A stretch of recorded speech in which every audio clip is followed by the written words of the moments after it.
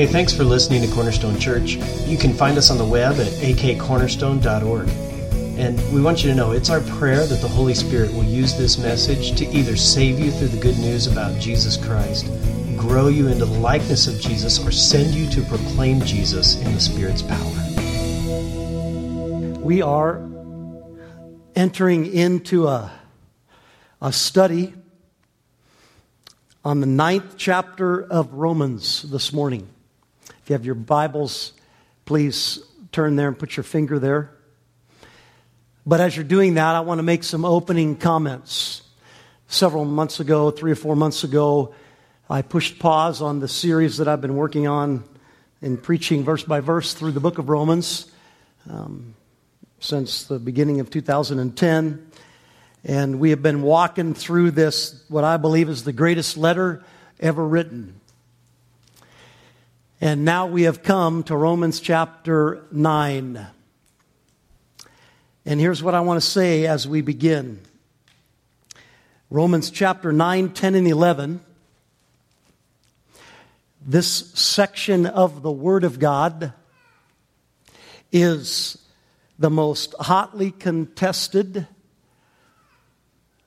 the most deeply profound, the most intellectually stretching, the most faith-challenging and faith-building, and the most God-exalting 3 chapters put together anywhere within the Word of God.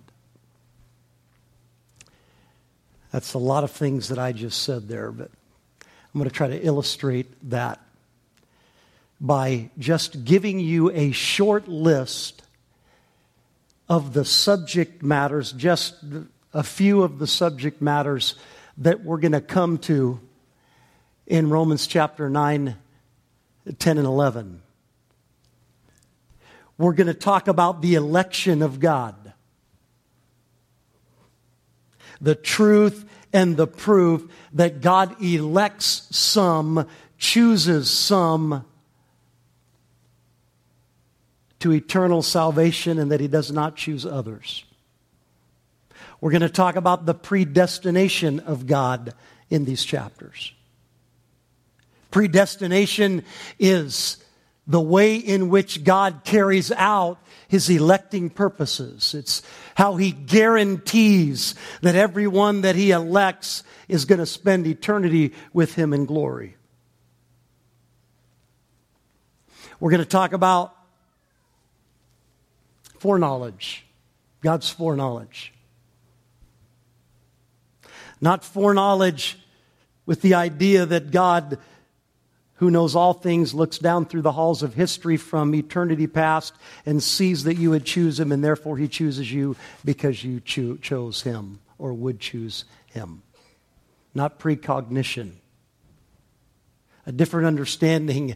The biblical, what I believe is undeniably the biblical understanding of foreknowledge, which is really God choosing to bring you into a covenant relationship with Himself, foreknowing you personally. We're going to talk about the Jews in these 3 chapters. What place do the Jews have in the world of today? What God has done with them in the past, what He's doing with them in the present, and that He will save them in the end, in the future. I'm going to talk about that. We're going to talk about the relationship in this age between the Jew and the Christian. Is the church of today, the Christian of today, do they replace the Jews of the Old Testament? Is there just been, since the death and the resurrection and the ascension of Jesus, has the church now stepped into that place of the chosen people of God, and the Jews are out and the church now is in, and God's just made that switch? We're going to talk about whether that's true or not. We're going to talk about the glory of God. How His glory is most fully realized, not only through displays of His mercy and grace, but also through displays of His wrath. And we're going to talk about the inscrutable ways of God. It's kind of a big word. Do you use that word much? Inscrutable. That God's ways are beyond our ways. That our little finite minds cannot fully grasp the ways and the works and the wisdom of God in His dispensing of mercy and wrath. That He is transcendent and beyond us. But that what should happen when we do catch glimpses of it as we study these deep truths is that it should cause us to rise up and worship and say, "Oh God, your ways are higher than mine.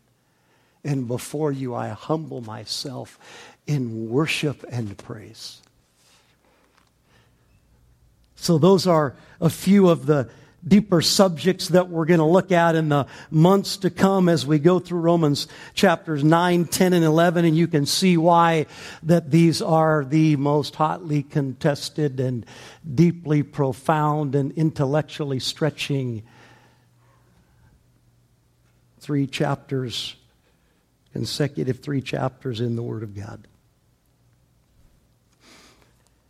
Now, let me just make a few comments in answer to this question. Why preach on Romans 9, 10, and 11? I mean, if it really is that hotly debated in the evangelical church, the Orthodox Christian church, the kind of the centerpiece that really divides the evangelical church into 2 camps, why even preach on it, Brad?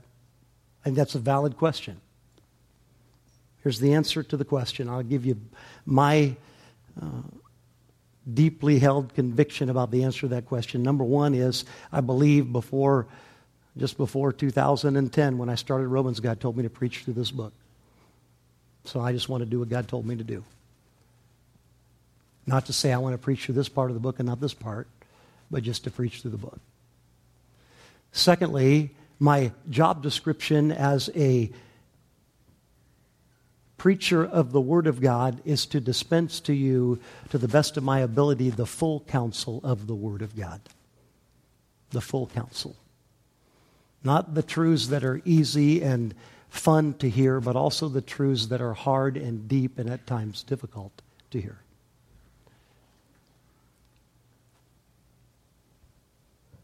And then thirdly, I want to preach through Romans chapters 9, 10, and 11 because I believe when you understand and work through in your mind and in your heart these deep truths, what you get is a greater and more vibrant and more transcendent view of God that causes your worship and adoration of Him to take a notch up.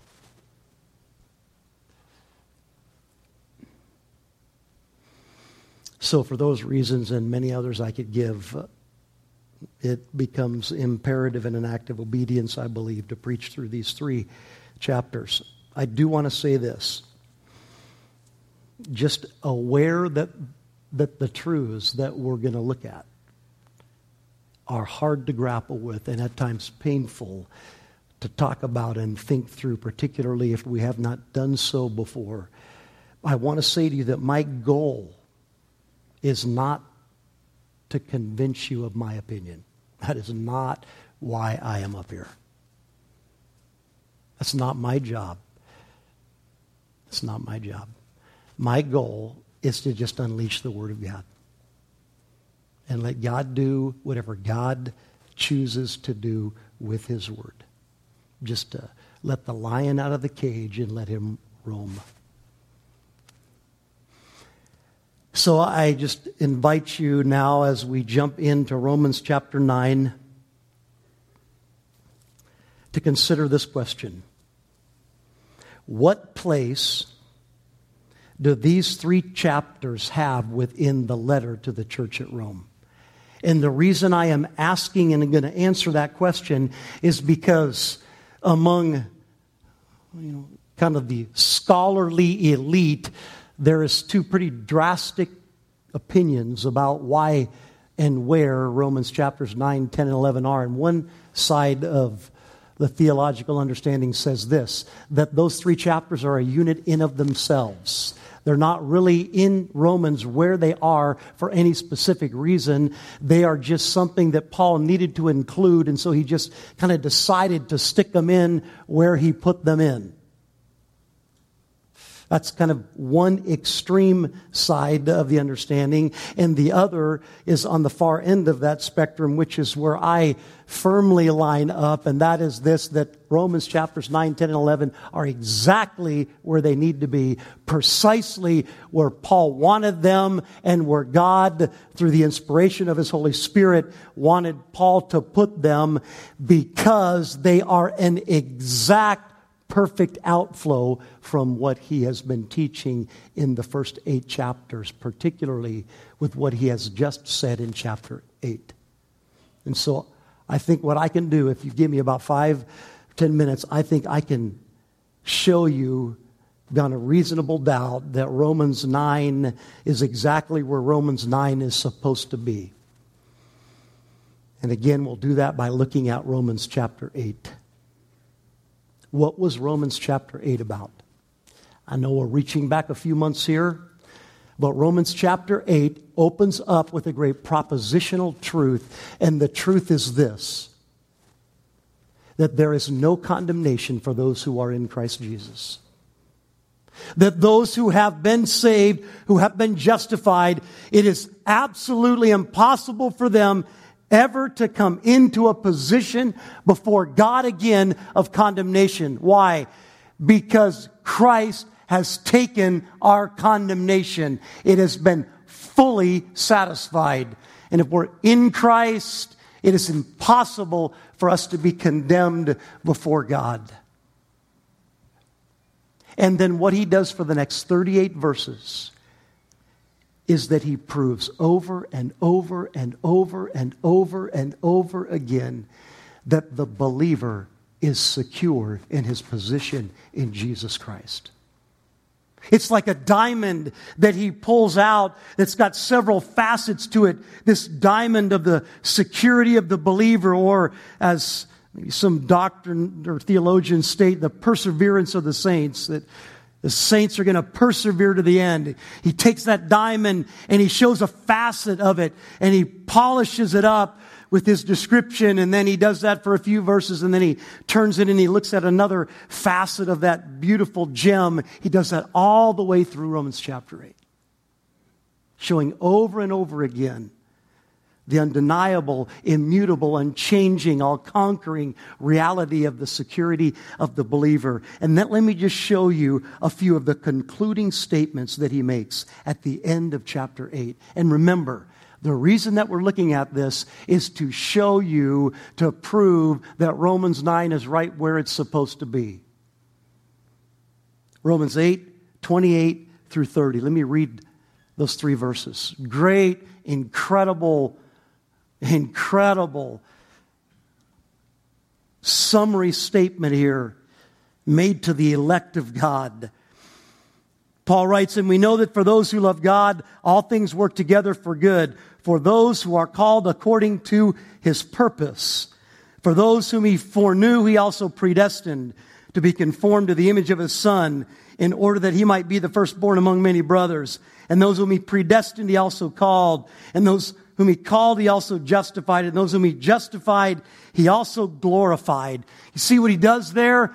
All things work together for the good, because it is regarding those who are called according to the purpose of God. And what does that mean? Everyone called according to the purpose of God, God foreknew. And everyone He foreknew, He predestined. And everyone He predestined, He called. And everyone He called, He justified. And everyone He justified, He glorified. So the question is it possible for anyone that He foreknew to fall through the cracks and not be glorified? No, because everyone that He foreknew, He predestined, and those He predestined, He called, and called, justified, and justified, glorified. You see, the believer is in a secure position. Why? Because it's all about the call and the work of God. It's all about God, and what God sets out to do, God gets done. Then this summary statement, verse 33, "Who shall bring any charge against God's elect?" And what is the implied answer?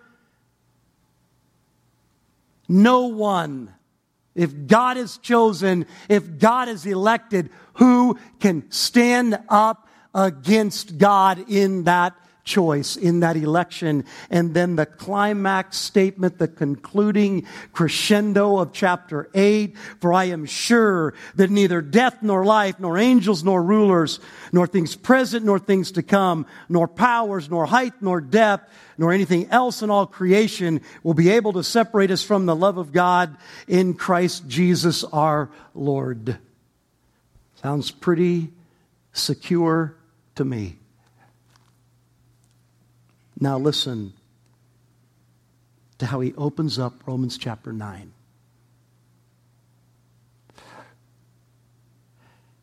I am speaking the truth in Christ. I am not lying. My conscience bears me witness in the Holy Spirit that I have great sorrow and unceasing anguish in my heart, for I could wish that I myself were accursed and cut off from Christ for the sake of my brothers, my kinsmen, according to the flesh. What is Paul doing here? Paul is talking about this overwhelming burden and anguish, compassion in his heart toward whom? Toward his fellow Jews. He's broken inside. He's hurting. In fact, he makes this incredible statement that he could wish that he was accursed, under the curse of God instead of under the blessing of God, cut off from Christ. Why? Because as he looks at the Jewish people, he sees that by vast majority is their situation.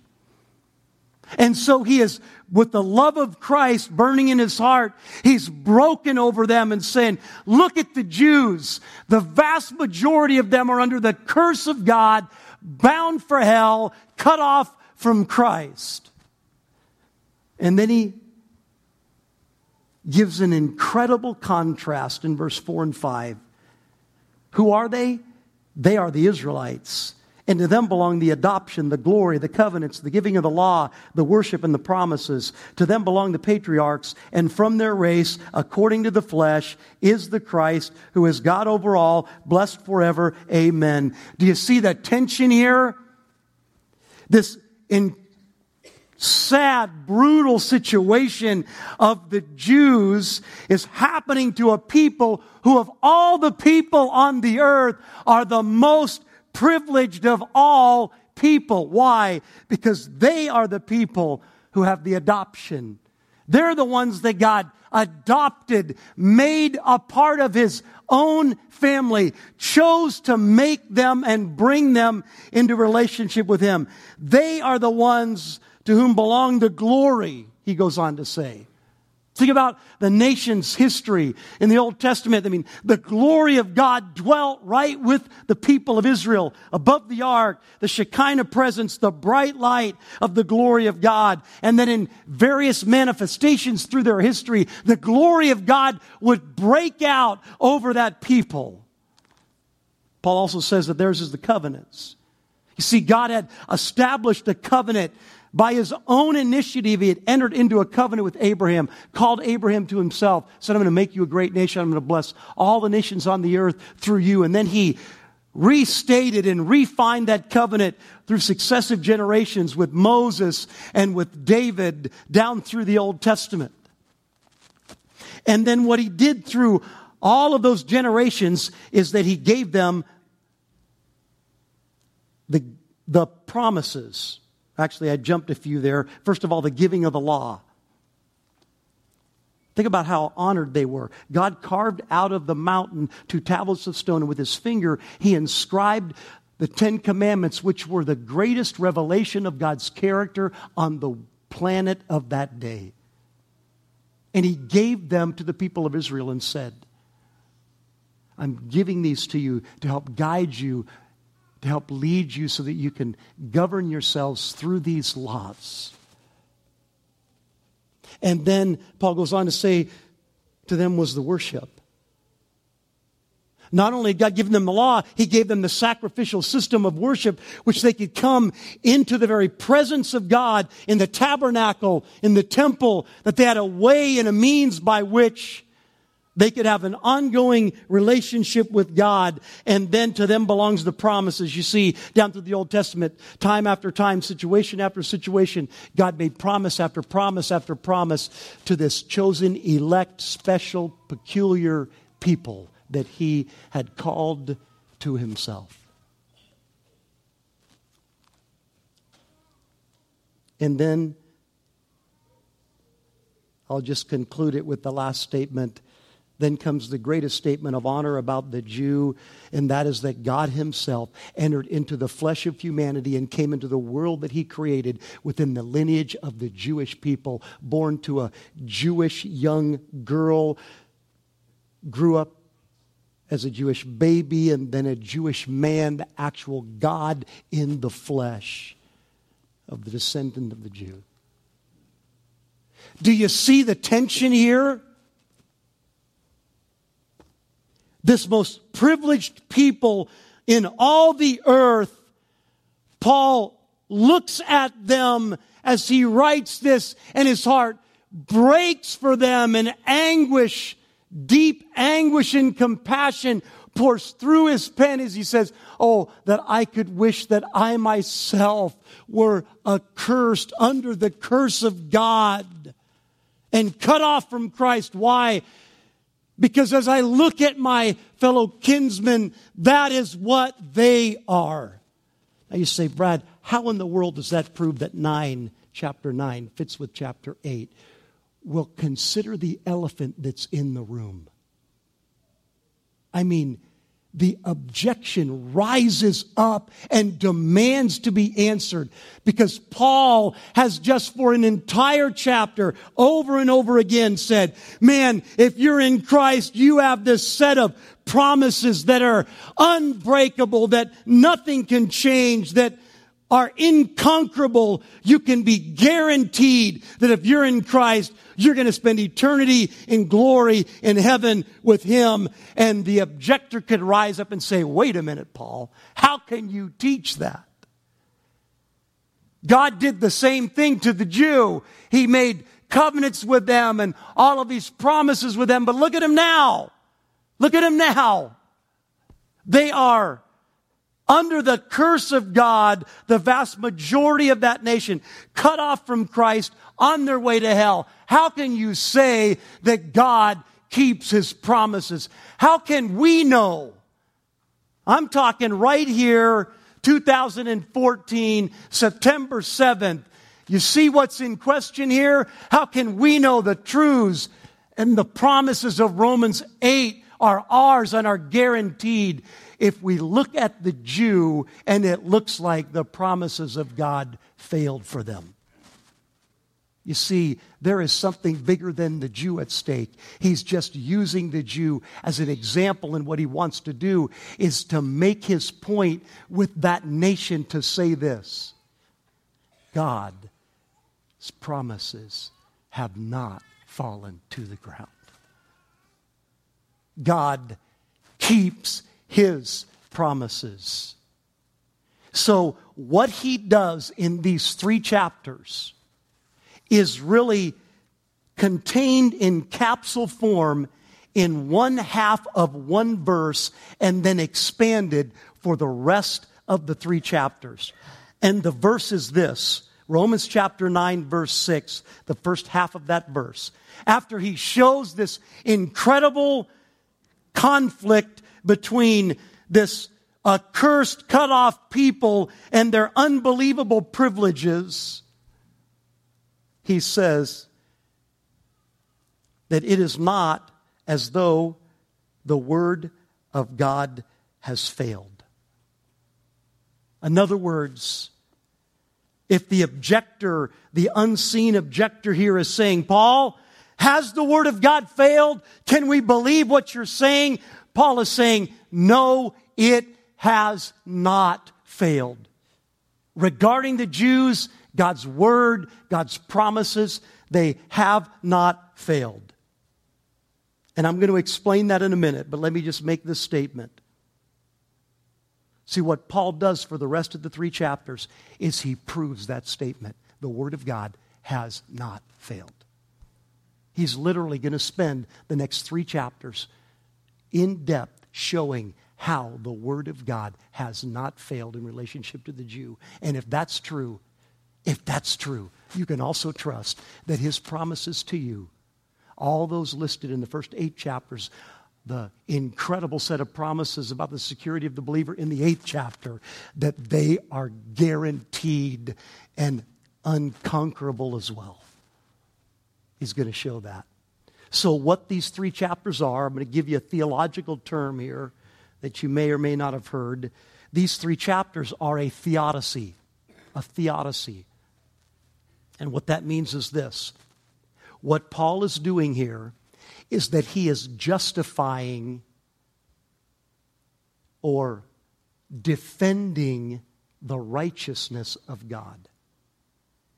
He is going to spend the 3 chapters showing that God is in fact righteous, that His promises have not failed, His word is true, and he's going to show why God is right in doing what He's doing with the nation of Israel. So, a theodicy, a justification of the ways of God with man, is precisely that.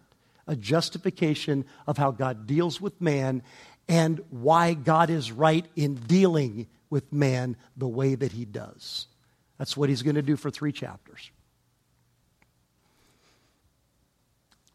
So now, what I want to do this morning is give you, in the time that remains, 15 or 20 minutes, I want to give you an overview of chapter 9. You say, Brad, how are you going to do that when you usually spend a day on a verse? Well, I'm just going to try to do a 30,000-foot flyover in an F-22 here.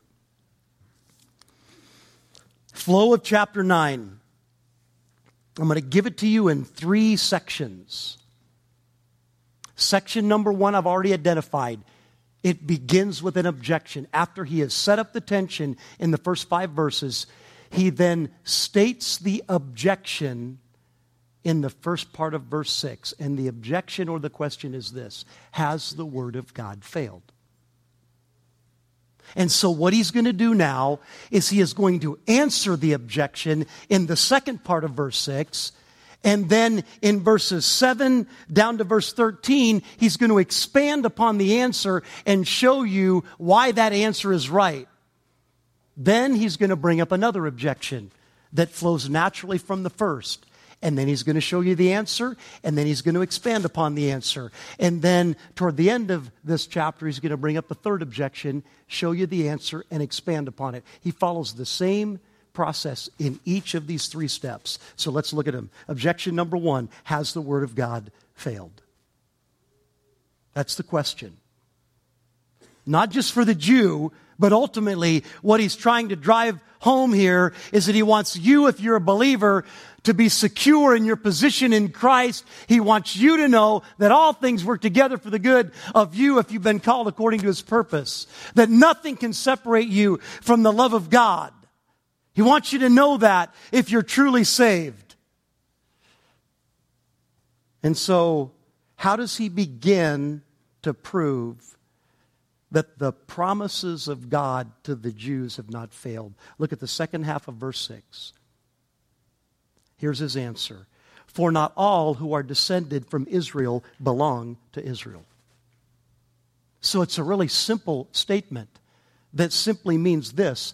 Paul is saying that God's choice of Israel, the Jews, God's election of them, does not mean that He chose every single blood-born Jew. It just means that He chose some of them, not all of them.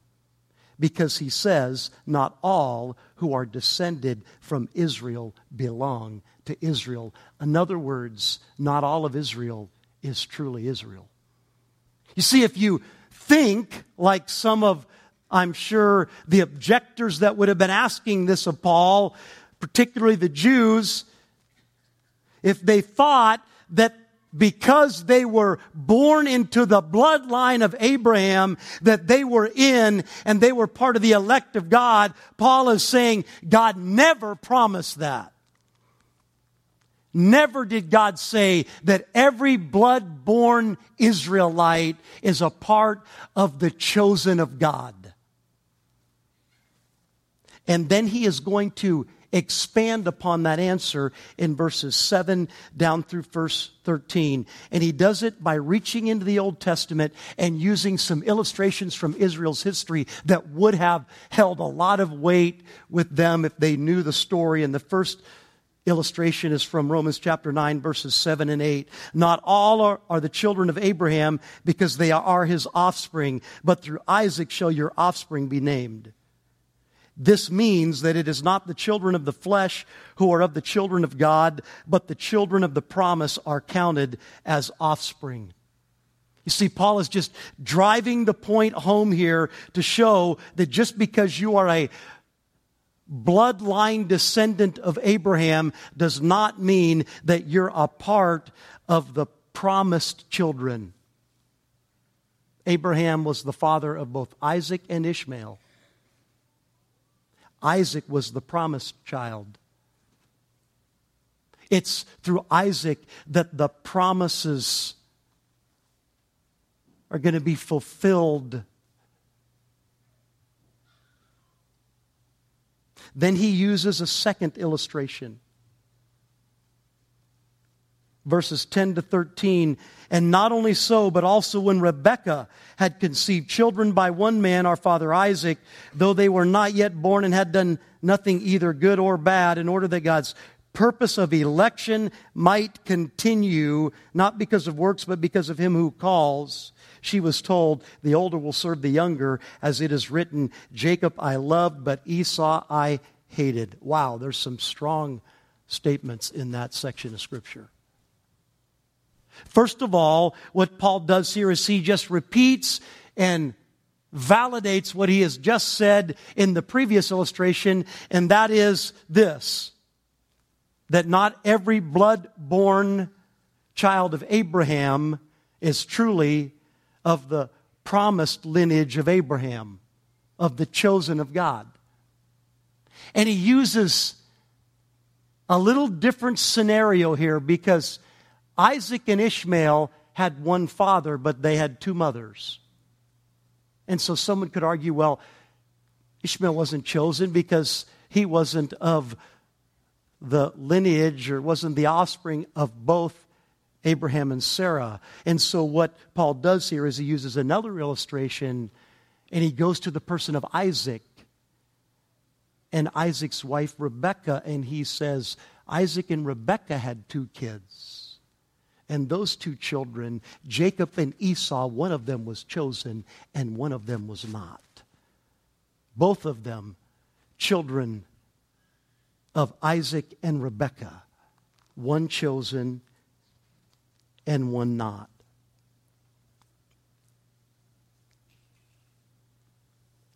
It seems that some things jump out there.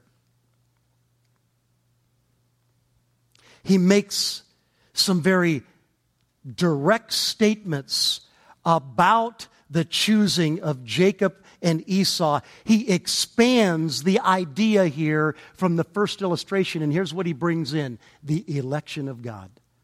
He brings into this discussion the election of God. And what he says here is that God elects based upon his choice, not anything in the one that he chooses. Let me just highlight that for you. I can't take much time this morning. We'll look at this more in detail later. But it says, though, referring to Jacob and Esau, though they were not yet born and had done nothing either good or bad, God chose one and not the other. Therefore, God chooses not based upon what a person does or is going to do. God's choice is outside of the person. His election is a free election.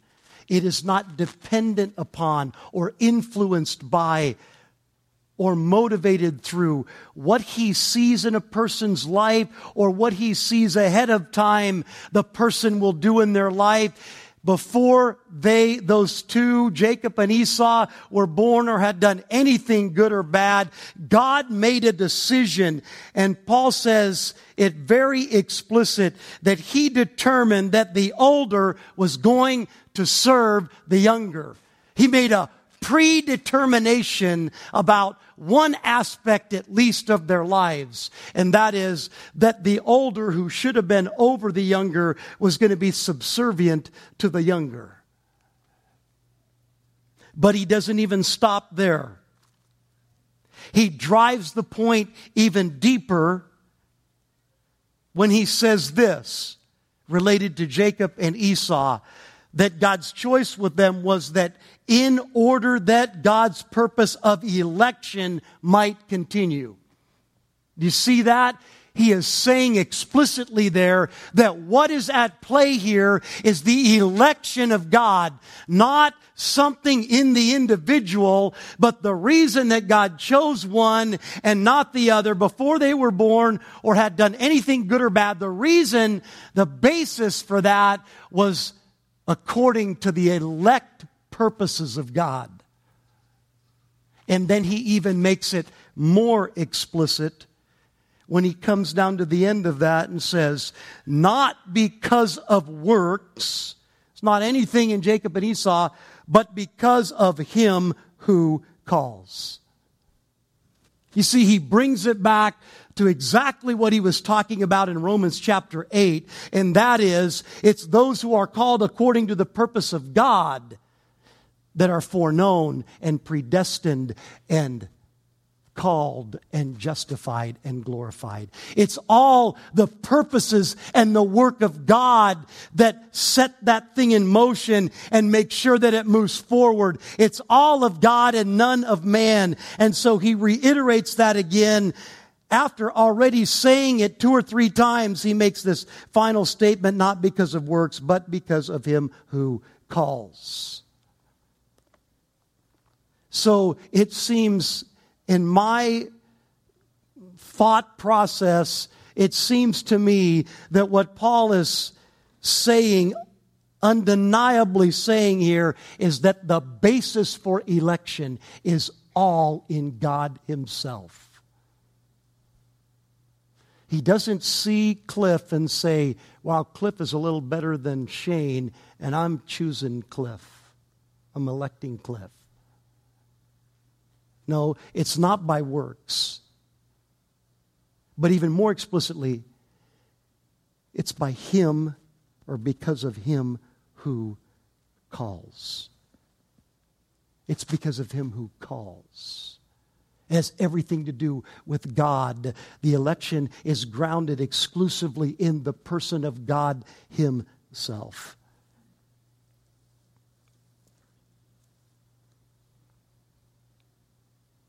So he states the first objection. Has the word of God failed? Using the Jews as the illustration, the example. Has the word of God failed to them? All the promises in the covenant. And his answer is, no, the word of God has not failed, because not everyone within Israel, blood Israel, is the true Israel.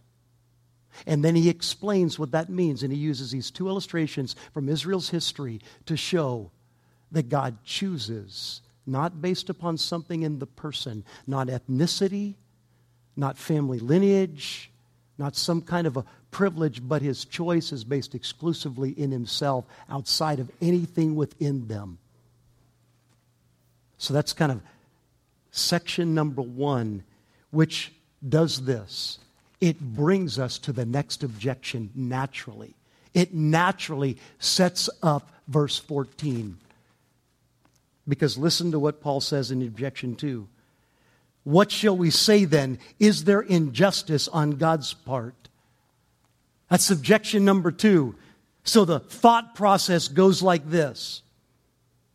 Okay, Paul, you've said that God's promises to Israel has not failed, because not all of Israel was ever promised to be the true Israel. Not all of them are the chosen, the elect of God. And then you also said that God's election has nothing to do with the person and everything to do with God. So that makes me want to ask you this question, Paul. That sounds like God is unjust. I mean, if God is making a choice of election, of choosing somebody that has nothing absolutely whatsoever to do with them, then the way the human mind works is to say or cry, injustice. That's not fair. The only way God could be fair is if God made his determination based upon something in man. Then it would be fair. And folks, that's the way the human mind works. And we work that way because we have this finite mind and this I problem where we're at the center and we have a hard time understanding and getting our mind around an infinite concept of God, that he actually can choose us regardless of whether or not we merit the choice or don't merit the choice. That there must be something that he uses in us as a measuring rod to determine whether or not he's going to elect us or not elect us. I think that is just a part of the human condition. It is a hard concept to get around. What we're going to see as we study this in depth is that the faulty issue here is how we would define justice on the part of God or righteousness on the part of God. What would man's definition of righteousness be if we were saying, God, here is what it would mean for you to be righteous? I would say that most of us would immediately give some kind of a definition like this, that the way in which God deals toward us must be that he sees something or doesn't see something in us as a determining factor on how he's going to treat us. And what Paul, in my view, is making so explicit, and he's repeating himself and redundantly saying over and over again, it has nothing to do with mankind and everything to do with God. Election is a free sovereign choice by the Creator, unmotivated by, uninfluenced by anything in the individual.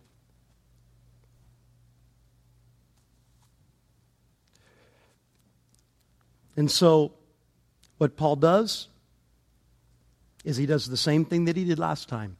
He gives an answer and then he illustrates it. And his answer is the last part of verse 14. The question again, is there injustice on God's part? And his 3-word answer here in my translation is this: by no means! Exclamation point. In other words, emphatically, absolutely not. God is not unjust. God is not unrighteous. And now watch how he illustrates this truth. In verses 15 to 18, he does the same thing he did before. He reaches back into Israel's past and he uses an example. For he says to Moses, I will have mercy on whom I have mercy, and I will have compassion on whom I have compassion. So then it depends not on human will or exertion, but on God who has mercy. For the Scripture says to Pharaoh, for this very purpose I have raised you up, that I might show my power in you, and that my name might be proclaimed in all the earth. So then he, God, has mercy on whomever he wills, and he hardens whomever he wills. Again, Paul overtly, explicitly, redundantly here is stressing the key point of this, that God's electing choice is absolutely free. In other words, absolutely free of any outside influence. It's completely something within himself. It is a free, completely free, sovereign choice. God has the right to determine who He extends mercy to and who He judges, whom He hardens and who He lavishes His grace upon. God has the right, as the Creator, to do that. We'll talk about that in some length in the future, but let me just make this one statement about it. If God, I really want to ask you this question. If God always acted toward us in absolute justice, how many of us would be saved?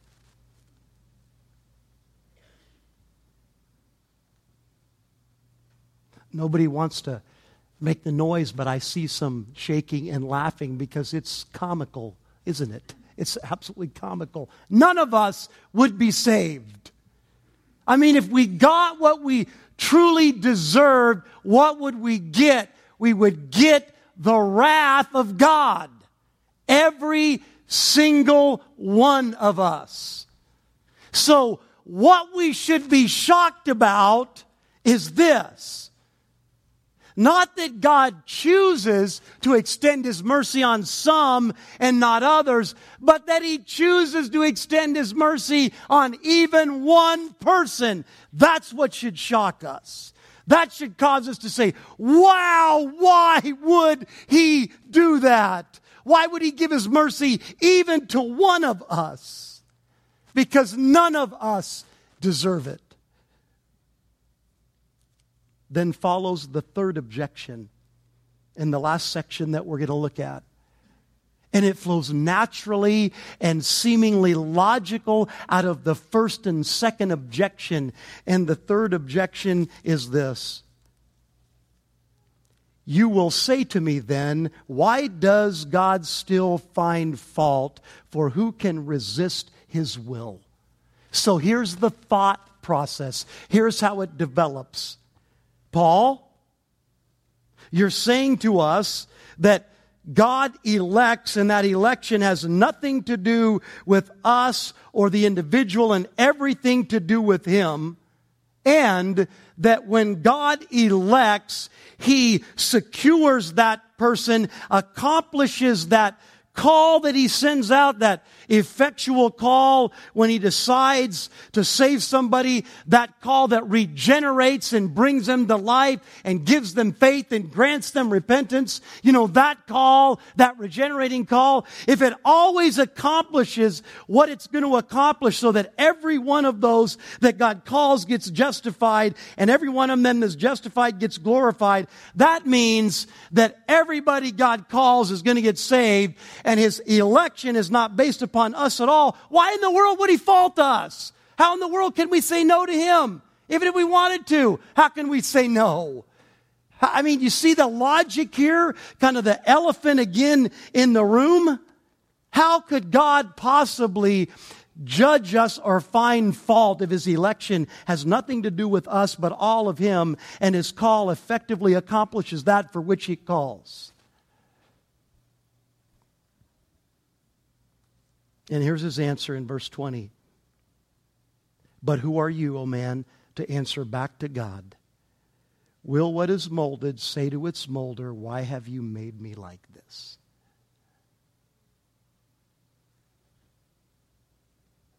Again, God is God. It rubs against our human nature to think that God has the right to choose His own in His own creation whom He elects and whom He doesn't. Wait a minute, it should be based upon something in me or not in me. That's the only right, fair way. And why would He judge me if His election is something that He does not as a result of my works, and that every time He calls, He accomplishes that call through salvation, or if He doesn't call, I can't come to Him anyway. And by the way, isn't that what Jesus said?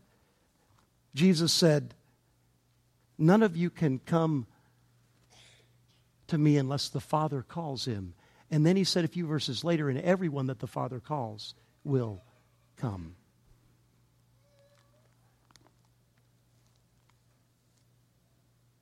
And so then he expands upon the answer in verses 21 to 23. Has the potter no right over the clay to make out of the same lump one vessel for honorable use and another for dishonorable use? What if God, desiring to show his wrath and to make his power known, has endured with much patience vessels of wrath prepared for destruction, in order to make known the riches of his glory for vessels of mercy, which he has prepared beforehand for glory? Do you see the logic of his answer here? I mean, here's the illustration of a potter, and he has a big lump of clay, and he takes out of that one big lump a chunk of that clay, and he puts it on his potter's wheel, and he fashions out of that a vessel that's going to be used for very common, ordinary, unglorified purposes. And out of that same lump, he grabs another chunk of that clay, and he makes an incredible, noble vessel for critical, important use out of it. And we ask the question, doesn't the potter have the right to do that? And we say, well, of course he has the right to do that. He's the potter. I mean, how can the clay rise up and say, hey, that's not fair? That's not fair. Right? I mean, that's what he's saying here. That's what he's saying here. And then he goes on and takes it from the potter illustration and comes back to God and said, what if it's like this? Verse 22. What if it's like this? What if God, desiring to show his wrath and to make known his power, has endured with much patience vessels of wrath prepared for destruction? Ouch. I mean, what if God said, I'm going to reveal my wrath, and here's how I'm going to do it. I've got this vessel that I've prepared beforehand for destruction, and I'm going to endure, long suffer with this vessel, and in that process, I'm going to reveal my wrath. I.e., let's go to the person of Pharaoh, right? That's exactly what he did with Pharaoh. He endured through 10 plagues. This obstinate, hard-hearted man whom Scripture says God was hardening, that he endured with long suffering, that hard-hearted man. What if God does that? In fact, God does that. And then verse 23, I love the connection. In order to make known the riches of his glory for vessels of mercy, which he has prepared beforehand for glory. You see, what Paul is saying here is, the wrath of God isn't the center thing. It's not the great important thing. It is a part of the revelation of the glory of God, his wrath, but that is given so that his mercy can be fully, in a greater way, in a more vivid way, in a more fuller understanding, that his mercy can be understood by those that he has elected to lavish it upon. So let me show you that in another way. If God had mercy on everyone, there would be something lost in the revelation of the glory of God. Why? Because it's when you see the mercy that you've received as an elect of God against the backdrop of the judgment and wrath of God that you deserve, that causes you to go, oh my goodness, why would God do such a thing for me? Why would I deserve that wrath? But look at, instead of that black, hopeless eternity in hell, he has lavished his mercy upon me. And I become an heir, a joint heir with the very Son of the living God. I'm going to live eternally with him in glory, in a glorified state, ruling with him forever and ever. Oh my word, I deserve that, but I got this. Oh God, your name be praised. You see what he's doing there? He's saying, what if this is the way it works? What if the ultimate purpose is the glory of God, and the only way that God can fully reveal His glory is that He has to show both His wrath and His mercy. Because just showing the mercy doesn't reveal His glory as fully as it is revealed in contrast to the wrath. So what if this is the true understanding of the righteousness of God? Here's where we're going to go. What if this is the true understanding? That God's righteousness means that He always is going to act in such a way that He reveals fully His glory. And what we're going to find as we study is that is actually the biblical illustration that Paul uses in his quote from Exodus chapter 33, a passage that exactly says that God identifies Himself as the God who has mercy on whom He wants and the God who hardens whom He wants, thereby revealing His glory through that process so that His righteousness is really God acting in such a way that His glory is most fully revealed. And the way His glory is most fully revealed is when He both displays His wrath and His mercy. Ultimately, the greatest purpose is for His mercy and for those who are going to receive His mercy. But He puts it against the backdrop of His wrath so that it can be seen for the incredible, beautiful thing that it truly is in all of its splendor. Now, I close with two thoughts here. Just as two more validating points that it truly is a discussion here in Romans chapter 9 as he defends the righteousness of God, that it really is a discussion about the free sovereign election of God. Here's point number one. If it wasn't, why would these three objections rise up? I mean, people were listening to Paul, and the conclusion was, wait a minute, Paul, I have an objection to that. Sounds to me like what you're saying is this. Sounds to me like what you're saying is that God's word has failed. Objection number one. Sounds to me like what you're saying is that God is unjust. Objection number two. Sounds to me like what you're saying is that God has no right to find fault with us. That's the three objections. Now, why did those objections rise to the surface? Because that is exactly what it looked like from what Paul was teaching. It wasn't just something that somebody arbitrarily fabricated. Oh, I'm just going to say Paul is saying this. No, he would preach his gospel, and they would rise up and say, wait a minute, objection one, objection two, objection three. They were logical. They were reasonable questions. Now, wouldn't you think if they were simply misunderstanding Paul, this would have been the perfect time for Paul to say, no, wait a minute. You're misunderstanding what I'm saying. I'm not saying that God is absolutely free in His election. I'm not saying that. No. He instead said, that's exactly what I'm saying. And then he reinforced it and says, God has the right to do that. In fact, God has always shown us that that's the way He does it. Abraham's kids, Isaac and Ishmael, Isaac's kids, Jacob and Esau, the story of Moses and Pharaoh, God does it that way. The Old Testament proves that He does it that way.